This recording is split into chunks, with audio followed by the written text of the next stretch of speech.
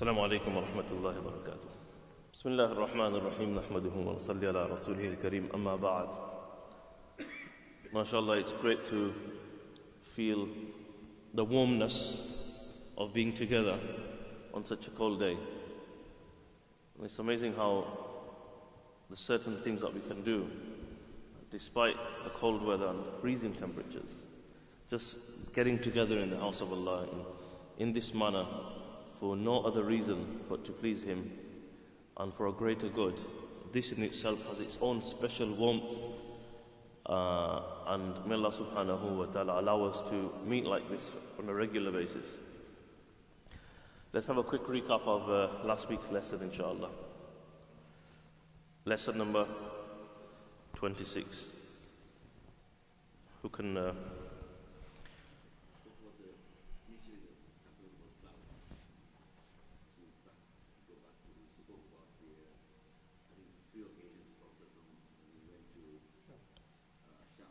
Yep.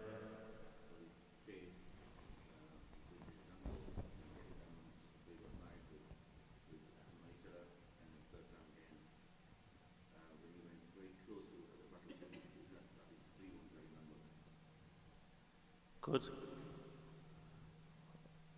Okay, that's good. We've got like different signposts there for the whole journey that we've had.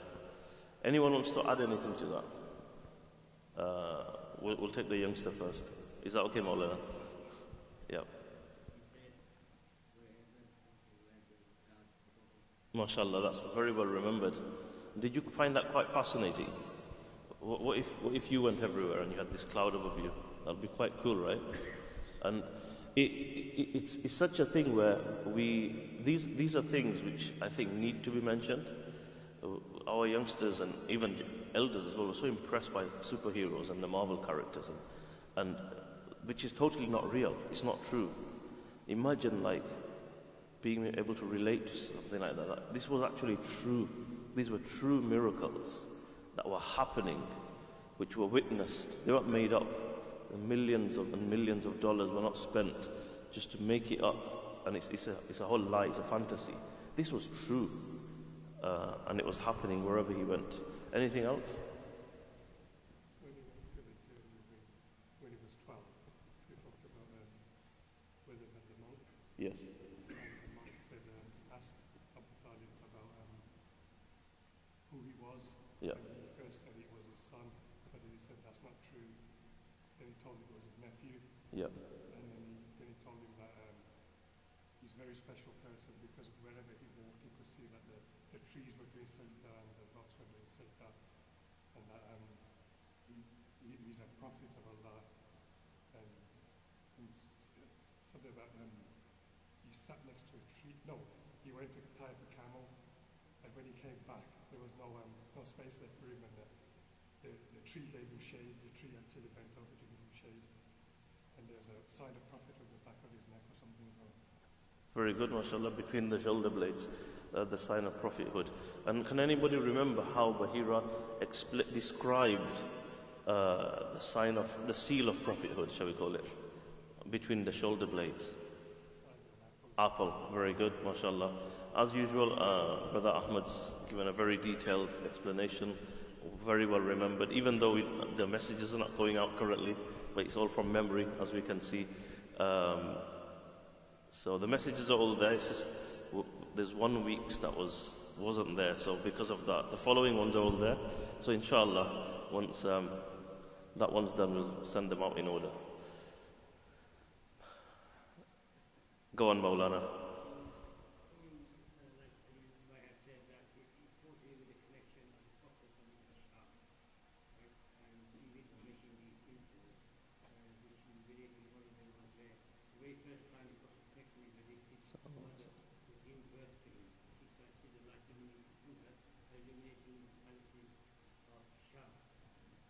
MashaAllah, I love the way Maulana's just given it context. That what's the link? Okay, we've said all these different pieces, but coming back to our original topic of discussion is the Prophet ﷺ's connection to Ash-Sham, and then how Maulana took it right to the beginning. What did he say? where the mother of the Prophet ﷺ saw the light illuminating, and that was the first. Most Muslims, if not all, would start and end with the Prophet ﷺ's connection to Baytul Maqdis with Isra and Mi'raj. That's where and it was a great event. Okay, so we're not taking anything away from the significance of the event itself.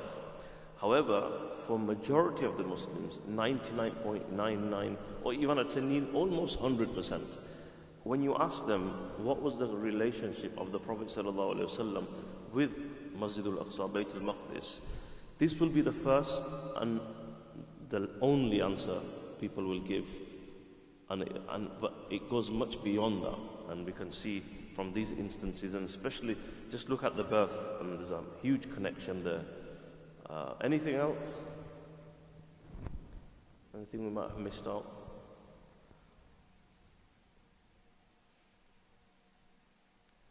Children remind us of anything?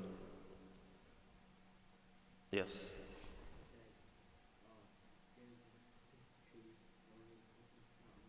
MashaAllah. Wow, that's very well remembered. When no one else could remember. What's your name again? Naeem. Very good. So Naeem's reminding us of the special tree. Would you like to sit under that tree? Yeah? Imagine sitting under that tree, and people go and visit that tree. And I've not been myself, but I've heard a lot of people who have, and we see pictures. And it's quite fascinating because there's no greenery anywhere in that whole area, and there's just one tree. People go and see that tree. Some people refer to it as the Sahabi tree, because it witnessed the Prophet ﷺ, and there's nothing else around in that area. So he sat under that tree, and they were told that no one sits beneath this tree except a Prophet. So that's again another fascinating thing that happened on that journey. Very good. Anything else? I'm going to cheat and I'm going to look at my notes.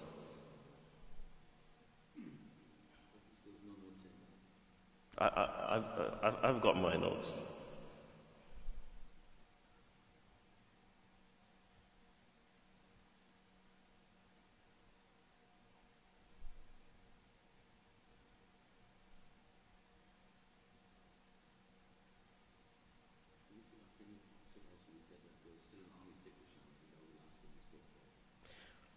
We ended on Tabuk, which you've already mentioned. Okay, one thing we did mention, which is not, yes.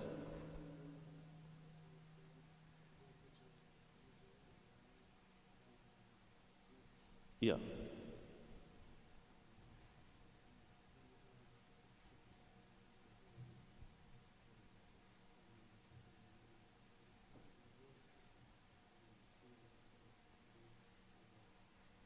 Okay, mashallah, that's good as well. I think we missed that part out as well, where he went with Maysara, which was mentioned, but the fact that how he was being covered at that time as well with the clouds, and how well he did in the business. Very good. There is one thing which has not been mentioned, which kind of tied in with the previous ones as well. In terms of, if you look at when did all of these events take place? The summer.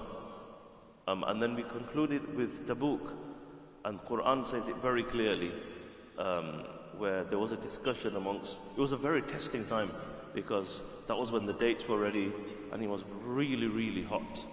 And the Munafiqeen said, don't go, it's too hot to go out. And the verses of the Quran came down, لا تنفروا في الحر. Allah says in the Quran, قُلْ نَارُ جَهَنَّمَ أَشَدُّ حَرًّا. That you think this is hot, the fire of Jahannam is much more intense in heat. And this is, if Allah's telling you to go, you need to go. Okay, what was the campaign? Clouds. We can't forget this one. You can't forget clouds. Clouds in the UK. It's one of those things. Okay, so it's quite a beautiful way of not only remembering Masjid al-Aqsa, which we were trying to speak about, but just remembering the Prophet ﷺ. That is, I don't think there's anything greater than that. Being mindful of the Prophet ﷺ in our day-to-day, just going about things, thinking about him, how he was in different stages of his life. It's a very spiritual thing to do. Our Hazrat Rahmatullah alayhi used to say,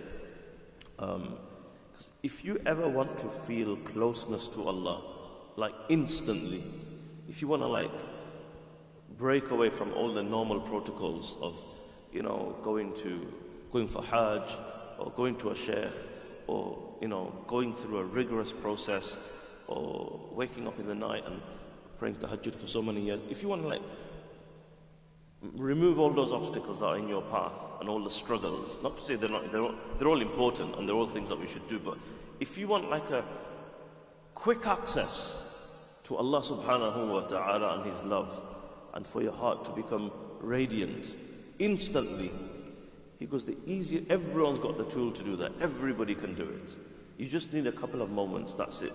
You don't need you don't spend anything to go anywhere. You don't need to be in any place. You can be anywhere. Just be yourself. Be with yourself. All you have to do is just switch off for a moment and just think of the Prophet ﷺ in any given moment. And then he would give an example to us. He would say, when I see a young child, a 6-year-old child, he goes, I just pause for a moment and I imagine the Prophet ﷺ when he was witnessing his mother dying in the middle of nowhere. He goes, this is deep, this is powerful. This connects you to the Prophet ﷺ. He goes, you'll actually feel the darkness of your heart shedding away. You'll actually feel that. And you'll feel your heart filling up with the nur of Allah.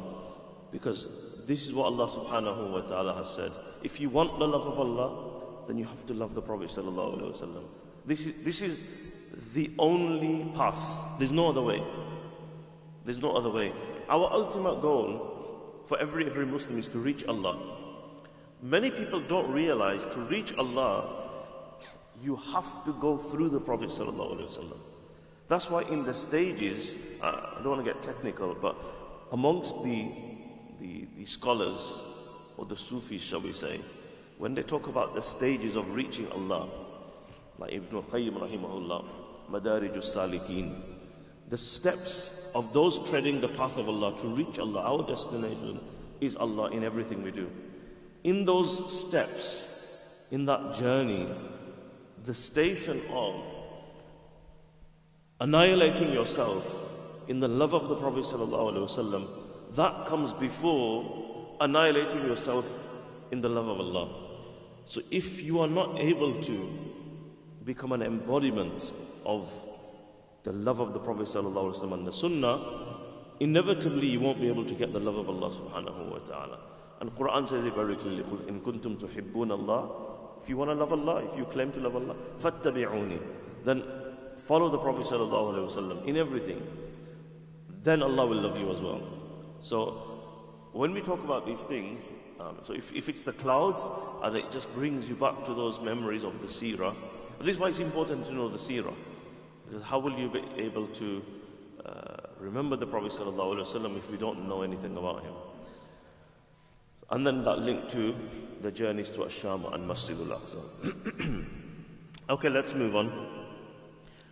Today's lesson number 27. Now I'm really excited today because in our series we're going to have a little bit of a twist now. So we were going straight all this time. We're going to have a bit of a turn in the road.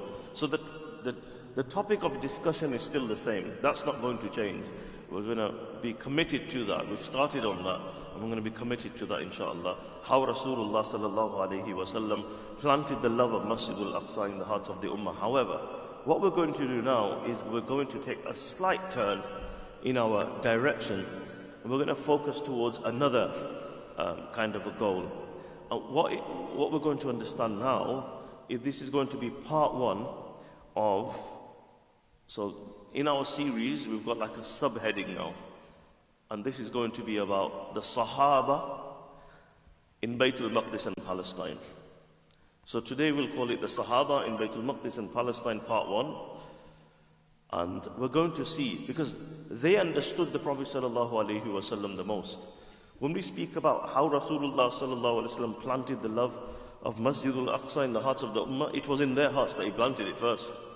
So we're going to see how did they understand this, and through this journey, we're going to learn how they were connected to the land of Palestine and Baytul Maqdis. So let's go. So the number of Sahaba that came to Asham during the conquest of Asham and then in the subsequent years to come are so many that it's impossible and difficult to enumerate. If somebody was to sit down and try and count how many and which Sahaba went to Asham, I don't think anybody will be able to. I don't think anyone has been able to do that because there were so many. And to understand this, I'm going to highlight about 5 different historic events just to give us an idea of the sheer number of Sahaba that went to Asham for different purposes. Why did they go? We'll speak about that in the future lessons. But this is a whole new direction that we're taking now.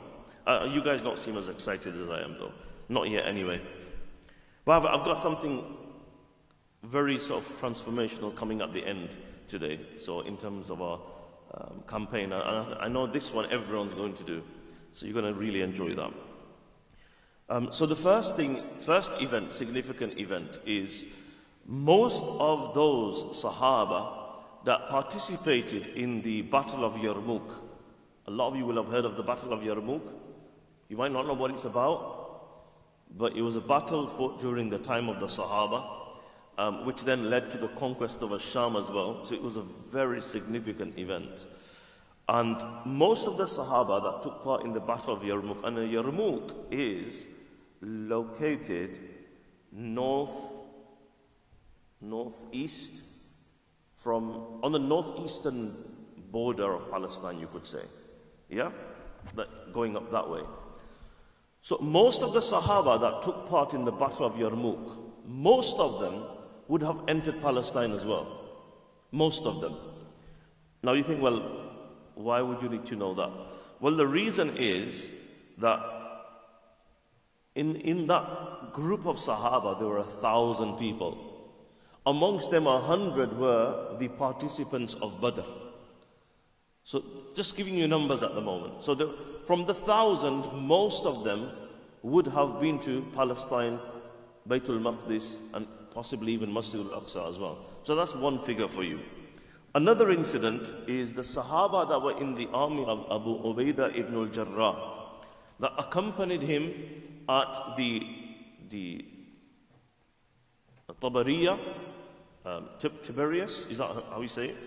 And thereafter, after Abu Ubaidah ibn al-Jarrah passed away, Iyad ibn Ghanam radiyallahu ta'ala anhu was appointed the leader by Umar radiyallahu ta'ala anhu, and then they went into some of the other neighboring countries, and he was known as the conqueror of Iraq as well, and those areas.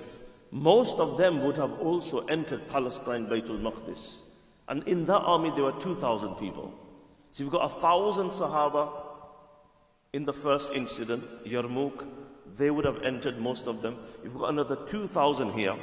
Number 3, we all know of the story when Sayyidina Umar radiyallahu ta'ala anhu gave the assurance of peace to the people of Jerusalem. Yes? When he comes to Jerusalem and then he gives the people of Jerusalem the assurance of safety, that your churches will be respected, your women, your children will be respected, your religious symbols will be respected, none of this will be taken away from you as long as you continue paying the jizya. And if you pay that, you're like, we'll treat you like we treat our own people. And we all know then it was time for salah, wasn't it? So Umar radiallahu ta'ala anhu said to the patriarch of the time, according to one of the historic narrations, that show me the masjid of Dawud alayhi salam. So he said, come on, let's go. And he showed him the masjid. The narration mentions Umar radiallahu ta'ala anhu left with his sword hanging by his side. And with him there were 4,000 Sahaba. I don't think we thought of this part. With him there were 4,000 Sahaba on this occasion who came with him. 4,000 Sahaba, they continued alongside Umar radiallahu ta'ala anhu towards Masjid al-Aqsa, with their swords hanging by their sides. So that's just giving you numbers at the moment to give you an idea of how many Sahaba and how much they gave importance to this of going there, visiting there, knowing its virtues. Because we've been speaking about all these virtues all this time, but we need to back it up as well. Okay, if it was so important, then why don't we know about any of the Sahaba going there? Well, I'm just giving you numbers at the moment. Another incident is when Sayyidina Abu Bakr radiallahu ta'ala anhu, he decided to dispatch some armies towards Ash-Sham. So this is Abu Bakr radiallahu ta'ala was only the Khalifa for how many years? 2 years only.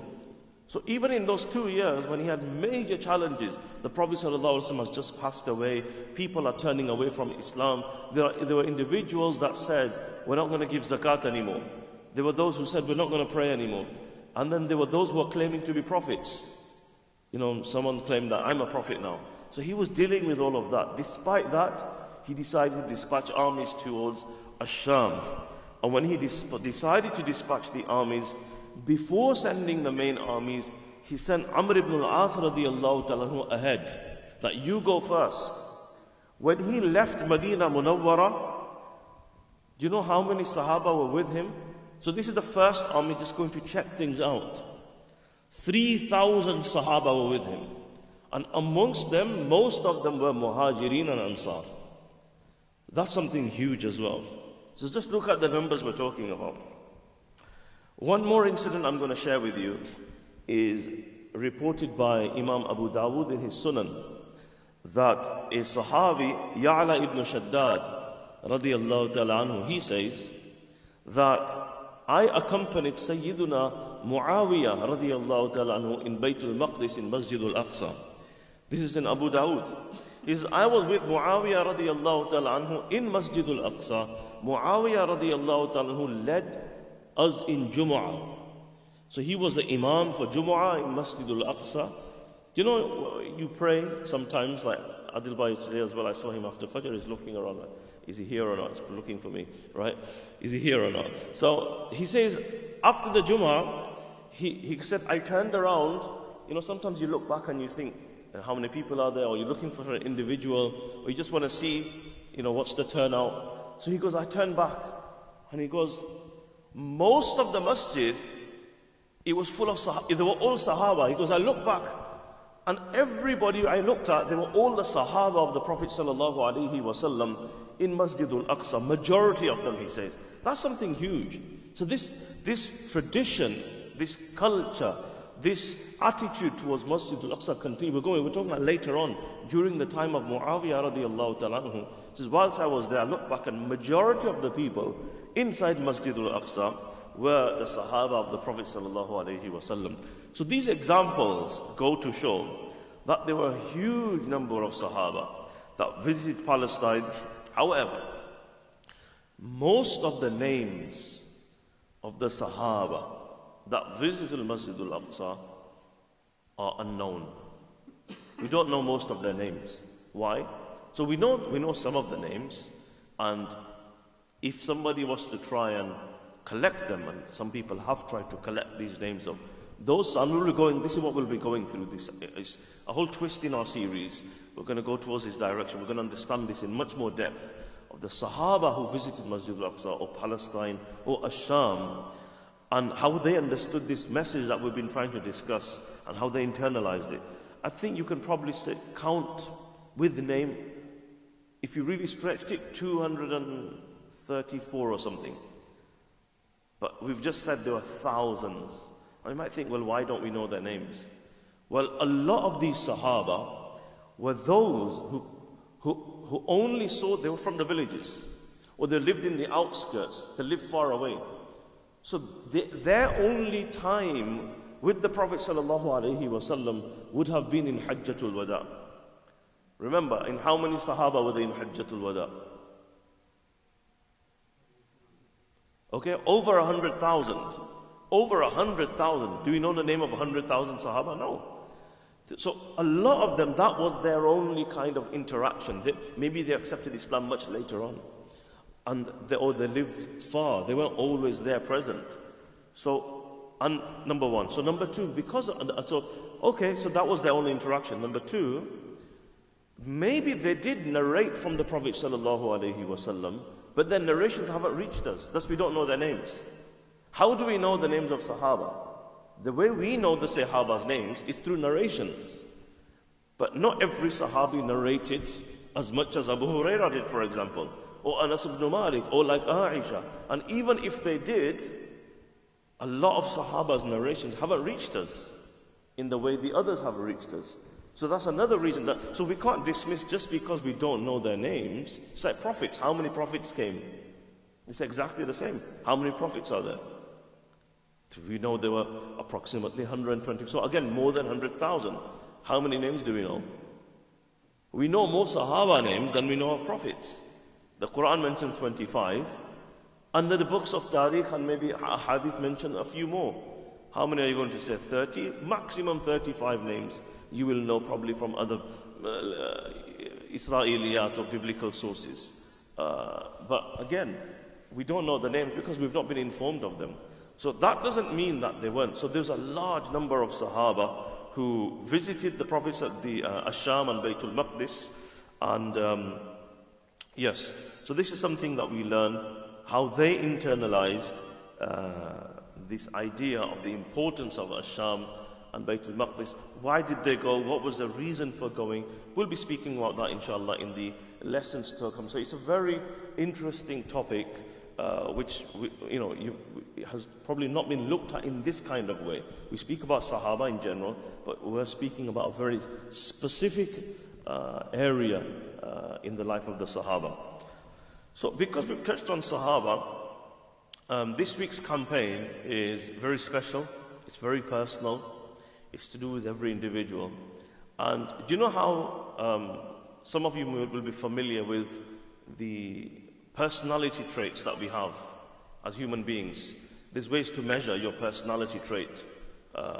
16 personalities. As human beings, there's 16 different personalities. Are you extrovert? Are you introvert? What kind of person are you? This is very important to know yourself. It says, whoever knows themselves will know Allah. Man arafa nafsahu, faqad arafa rabbahu. This is the first step in self-development and becoming a better person. And in tarbiyah, that you need to know yourself. Most of us don't know ourselves. We don't know who we are. We don't know who we really are. And sometimes, we can listen to loads of lectures, but still not make any difference or change in our lives. And the reason is, the first step to change is to know yourself, to know who you are, what's your reality. And if we've been telling ourselves a different kind of a story about, I'm this kind of a person, or I'm this, we don't really know who we are. So this is why these kind of tests are very interesting, because you're asking yourself certain questions, and it gives you a breakdown of what kind of a person. It's quite scary actually, because it does describe you exactly as you are. So that's a different one, the 16 personality traits. But there's been an Islamic twist been given to this by Yaqeen Institute, Sheikh Omar Suleiman and Yaqeen Institute. So I really want everyone to do this. This is very interesting. So it's basically, it's a spiritual personality quiz. So these are specialists, doctors, psychologists, Muslim experts, and they've taken this model and they've tweaked it to see how we can give it an Islamic twist to know your spiritual personality trait. What's your spiritual personality? What kind of a person are you? And then what they've done is then they've matched you up with a Sahabi and a Sahabiyya. That which Sahabi can you resonate with? Sahaba are all inspiration for us, but if we could take one that's quite similar to what we have inside us, that would be much more inspiring. And we can think, okay, it's quite motivating as well. Think, oh wow, I've been paired up with this particular Sahabi. So, if you type in Spiritual Personality Quiz Yaqeen Institute, I've got the link on here, but it'll probably be a while since I send this particular message, because I'm going to send the previous ones first. But if you go on, just in Google, write Spiritual Personality Quiz Yaqeen Institute, it'll come up at the top. And just follow the instructions, and then go at the bottom and say you want to take the spiritual personality quiz. And once you go on there's 21 questions. There'll be 21 questions, multiple choice, about you. And once you answer these, what will happen is, it will give you your spiritual personality type. What type of a person are you spiritually? And then it will give you 2 Sahaba who had that kind of spirituality trait within them. A Sahabi and a Sahabiya, male and female. It will also show you what kind of role you can play in the world to make a difference. And then there will be an action item given at the end. So next week, inshallah, when we get together, I'm going to be asking you, we'll be going around, going to ask you, what's your spirituality trait, number 1. Number 2, which Sahabi and Sahabiya were you paired up with? Number 3, what was your action item? And number 4, it's going to give you what role you can play in the world to make it a better place. So everyone's going to do this, inshallah. Okay? Spiritual personality quiz, Yaqeen Institute. You type that in, it'll come up straight away. I can see some of you have already managed to find it. And this is the original, traditional way of doing things. It will never, ever, even with the metaverse coming out, this is not going to die out. Pen and paper. So everyone learn this from Maulana. This is going to be the original. الَّذِي عَلَّمَ بِالْقَلَمِ. In the first wahi. الَّذِي عَلَّمَ بِالْقَلَمِ. Okay, the one who taught by the pen. This will always remain, no matter how much we advance technologically. May Allah subhanahu wa ta'ala give us a tawfiq. So now, inshallah, we can read some Quran. And it's time to read some Quran. Bismillah ar-Rahman ar-Rahim. In terms of the news from this week, some news items. Since we already know that the situation in Palestine, in particular in Masjid al-Aqsa, is becoming worse over time in terms of how the occupation is imposing different restrictions on Palestinians, and then trying to have kind of dominance, should I say, in terms of making it out as if it's an equal space for Muslims and for Zionists to come in and pray. And initially it was just visiting. And during COVID, they've taken full advantage of COVID. Full advantage. So during COVID, what's happened, there's been no outside foreign travelers there. The only time it opened was the 1st of November. So you've got from March 2020 all the way till now, November. And even then last week I mentioned, I think, a friend of mine, very good friend of mine, he was one of the people to actually travel there. He just got back a few days ago. And he was telling me he was the only person he felt from the whole Muslim world. There was no one else from any country. There was no one. He goes out, it was just me. And he goes, inside Masjid al-Aqsa, he goes, there were times when there were more non-Muslims than Muslims. So non-Muslim tourists and then the Zionists that come in. So he goes, it's a very sad state of affairs, and there's a great need for people to understand and open their eyes up to what's happening, and in your own capacity, as and whenever you can, to be there, to be present. And what's happening now is it's becoming more easier. With the absence of Muslims, it's becoming more and more easier for them to take over.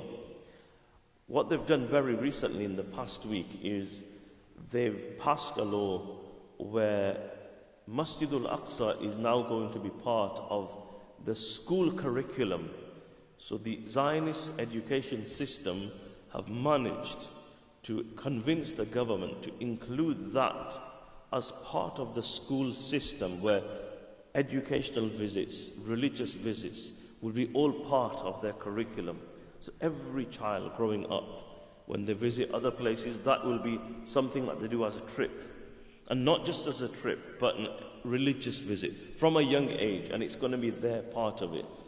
So they've done that, and that's been implemented in not just one area, many different areas as well, in terms of this is going to be a regular study. The Temple Mount will be part of their curriculum.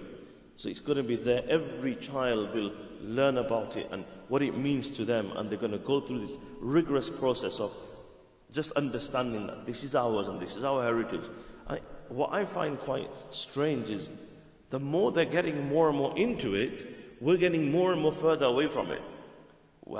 The more they're getting to know more, it's like they're spending their whole lives sacrificing every penny, giving up their residence in other parts of the world and giving up everything and going there. You've got birthright tours. You know, they have so many, they call them the birthright tours. Thousands of people are taken on these, and it's fully funded, where you've got a right to be there. You're entitled to be there. So, and they take them there. This was the place of your ancestors, and they link themselves to it. They feel for it. Whereas we have so much heritage there that goes way beyond anything they're claiming. So this is something that's happened very recently, and it's worrying, and it should wake us up to see how much we should be doing for ourselves, for our communities, for our children, and instilling the importance of these places. Otherwise, we're going to lose it. We've already lost so much of it, and it's being taken away faster than we can even imagine. And these incidents that are happening now are only making it that much more easier. With no one being there, they're getting away with a lot of things. So that's one thing. Secondly, just this week as well, another thing that's happened is, again, they've given the go-ahead for another illegal settlement to be built in Jerusalem. So you're hearing about Muslims being told to demolish their homes, but these settlements are only increasing in number. And I don't know if you've heard of the graveyard of numbers. This is another thing we find where if they decide to, again, one is they'll kill somebody. Okay, they believe somebody's done something wrong by going and, stabbing somebody, shooting somebody. We're not approving of any kind of violence, not at all. That's not what we do. We are Muslims, and from the masjid we don't agree, we don't approve of any act of violence. We don't take the law into our own hands. There's a process that you go through. So we don't approve of any kind of violence. We're people of peace, and that's what we want to see, regardless of which part of the world we're talking about. However, there's a way of dealing with people who you believe to have committed a crime as well. But there it's a command like shoot to kill. Anybody they feel, they can be suppressed in different ways, but they just kill them on the spot. And what happens is, that's fine, that's their standard, they want to do that. But what goes beyond that is they then dehumanize these individuals, that the individual has committed a crime according to them. But then they harass the parents, they harass the brothers, they demolish the family home. The family haven't done anything. So they'll demolish the family home, and then they will refuse to hand over the body of this individual. Currently there are more than 200 bodies, Palestinian deceased individuals' bodies, that haven't been handed back to their families. So they can never get that closure. They can never feel that we've done a funeral, a janazah, we've never carried out the final rites for our beloved. And they then get sent to this graveyard called the graveyard of numbers. So nobody knows where it is, and even where it is, it's like there's just plots and they've got numbers on. Nobody knows who's buried where, only they have the list and the details. So this is happening today. You wouldn't imagine stuff like this happens now today, but that's the reality, it's the truth. So again, another reason for us to continue our struggle and keep making dua that Allah brings about a better situation for everybody, wherever they may be throughout the world. Let's do some dhikr and we'll conclude with that. Ishraq today is around 8 o'clock. Maybe we can do Ishraq after breakfast today. Recite the Sharif. Allahumma salli ala Sayyidina Muhammad wa ala ali Sayyidina Muhammad wa barik wa sallam. La ilaha illa Allah, la ilaha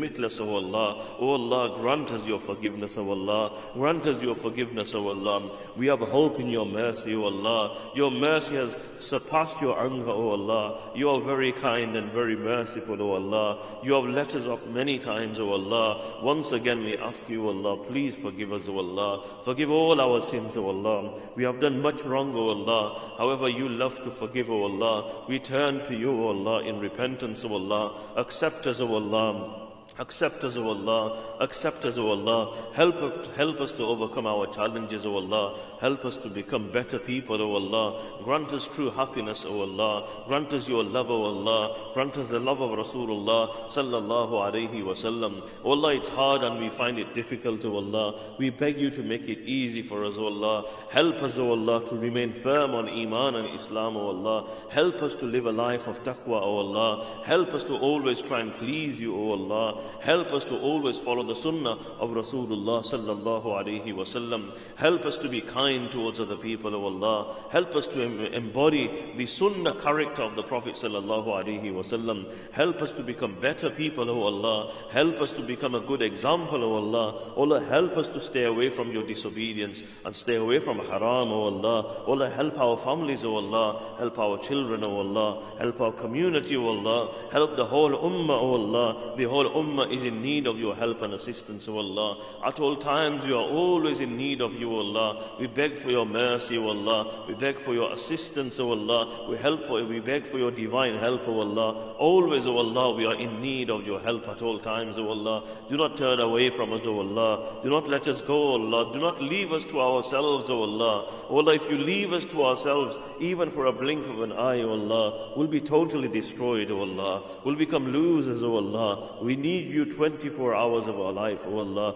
With every breath, O Allah. With every step, O Allah. On every word, O Allah. In every moment, O Allah. Ya Hayyu Ya Qayyum. Ya Hayyu Ya Qayyum. Ya Hayyu Ya Qayyum. برحمتك نستغيث أصلح لنا شأننا كله ولا تكلنا إلى أنفسنا طرفة عين ولا تكلنا إلى أنفسنا طرفة عين ولا تكلنا إلى أنفسنا طرفة عين. Allah grant us the true love of Rasulullah sallallahu alayhi wa sallam. Help us to revive the sunnah within our lives and within our homes, O Allah, within our communities, within our environment, O Allah.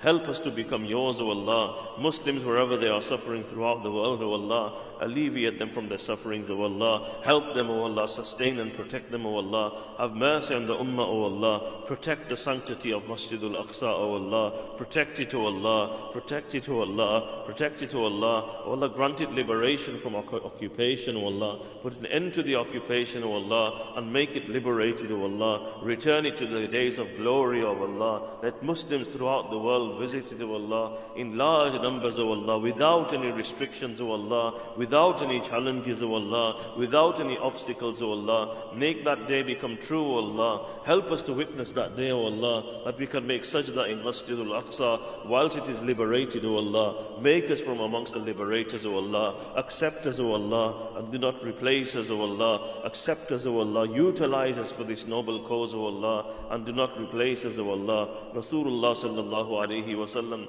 asked of you many good things. We ask of you the same. He sought your protection from many evils. We seek your protection from the same. Maulana Rashid, who has passed away, inna lillahi wa inna ilayhi raji'un. We make dua that, O Allah, you grant him forgiveness, O Allah. Accept all his good deeds and his services, O Allah. Forgive his shortcomings, O Allah. Grant sabr to his family and the whole of the community, O Allah. Elevate his status in the hereafter, O Allah. Those others who are suffering and going through difficulty, Mufti Abu Zafar in King's Heath, who is going through a difficult time in regards to his health, we pray, O Allah, you grant him good health, O Allah. You grant him afiyah, O Allah. And when the time comes to leave the world, O Allah, you grant us all husnul khatima, and to go with the kalima la ilaha illallah Muhammadur Rasulullah. Subhana rabbika rabbil izzati amma yasifun wa salamun ala al-mursaleen walhamdulillah.